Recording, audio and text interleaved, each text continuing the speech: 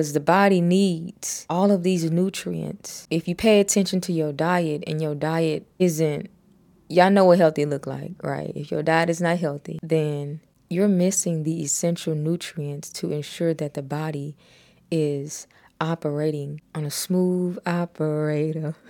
Listen, I had no intention on singing that song. You gotta have you. No matter who you encounter, what you do, and where you go, you have to have you first. I have a book that said, what is that book? The Body Takes the Score. It does.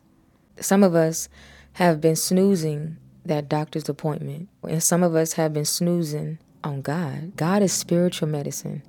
Because if we came here as spiritual beings having a human experience, you got to have something to lean on in order to know where to go in life. The body is direction. That's why it's important to pay attention to the attraction. So when the body is yearning to go a certain place, listen to it. Use your discernment, but of course, you know what's best for you. The body does take the score.